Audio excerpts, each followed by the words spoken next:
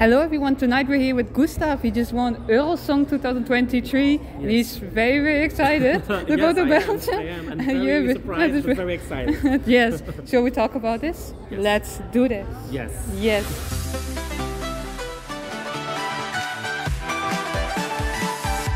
Gustav, we want to hear all your first emotions. You have given already a lot of interviews, but how do you feel? Please tell us as well.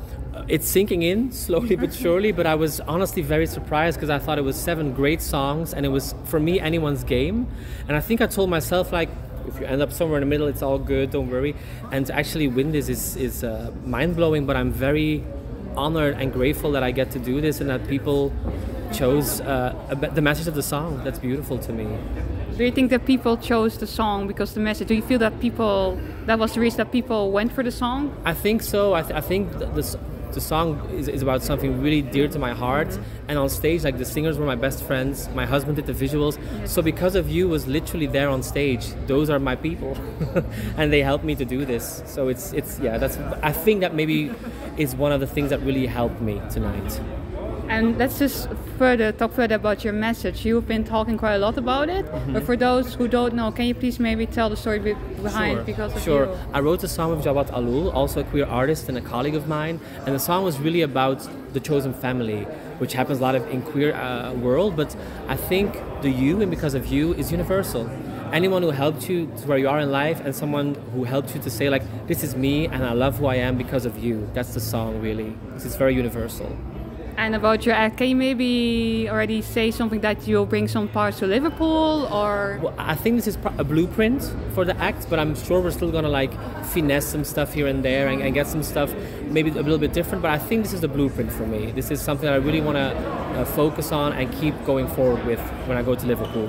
That's very exciting because I read somewhere that this year Belgium also wants to do more promotion, maybe go somewhere on tour.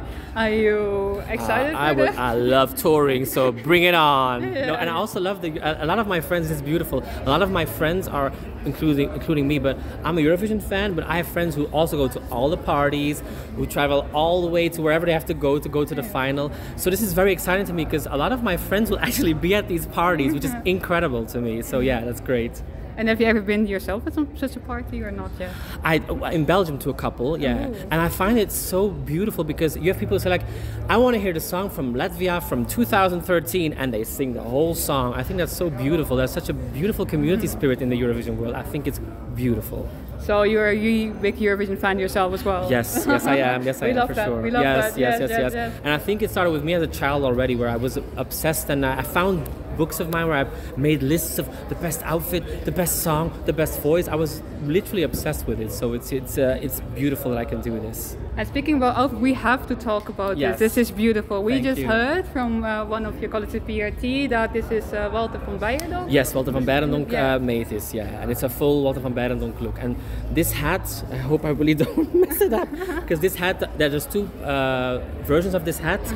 And one of them is in a museum, and this one is the one I could loan. So it's very unique what I'm wearing, yes. And that's all because of Walter van Beirendonck. Talk a little bit about the imagery that you have here, because it's so beautiful. Like, it's sometimes a bit, you can just look at it.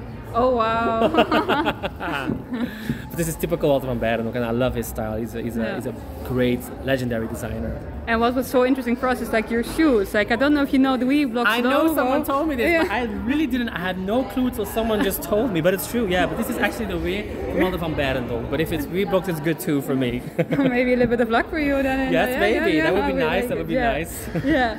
And like, you were initially a backing singer and a vocal coach. Yes. How do you think that experience will differ from actually being a Eurovision star? You're actually a Eurovision star. I know, now. Crazy. Yeah. That still has not. Believe it, that sentence just made me go crazy again.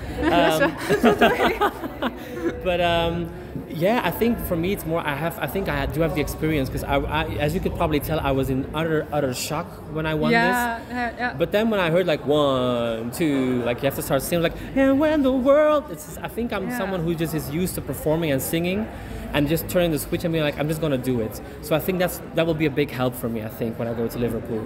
That's very good. Do you have one last message to your fans, your new fans, or followers, or readers? because it will be very exciting. Yes, of course. Well, I think also, especially with people who love Eurovision and all the people like you who really support the Eurovision world, I think there's something so beautiful about the community of it. And I think there's a very noble idea of choosing one song to represent Europe and doing that with love. And I think please keep on doing what you're doing because you're keeping that spirit alive.